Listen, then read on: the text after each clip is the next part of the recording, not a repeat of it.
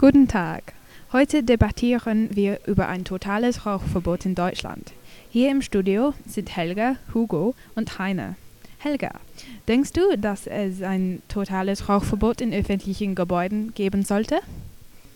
Nein, meiner Meinung nach gibt es so viele Leute, die rauchen. Wenn es ein totales Rauchverbot geben würde, würden alle diese Leute das Recht nicht haben, in der Öffentlichkeit zu rauchen. Aber wir wissen, dass viele Raucher jetzt am Lungenkrebs leiden. Rauchen in öffentlichen Gebäuden bedeutet, dass Kinder und Nichtraucher den Rauch nicht vermeiden können. Sie können also an den Krankheiten passives Rauchen leiden.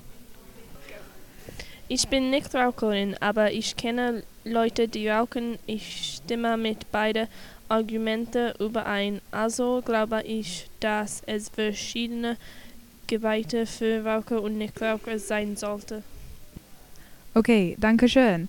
Wir wollen wissen, was ihr denkt. Ruft mit Ihren Ideen an. Auf Wiederhören.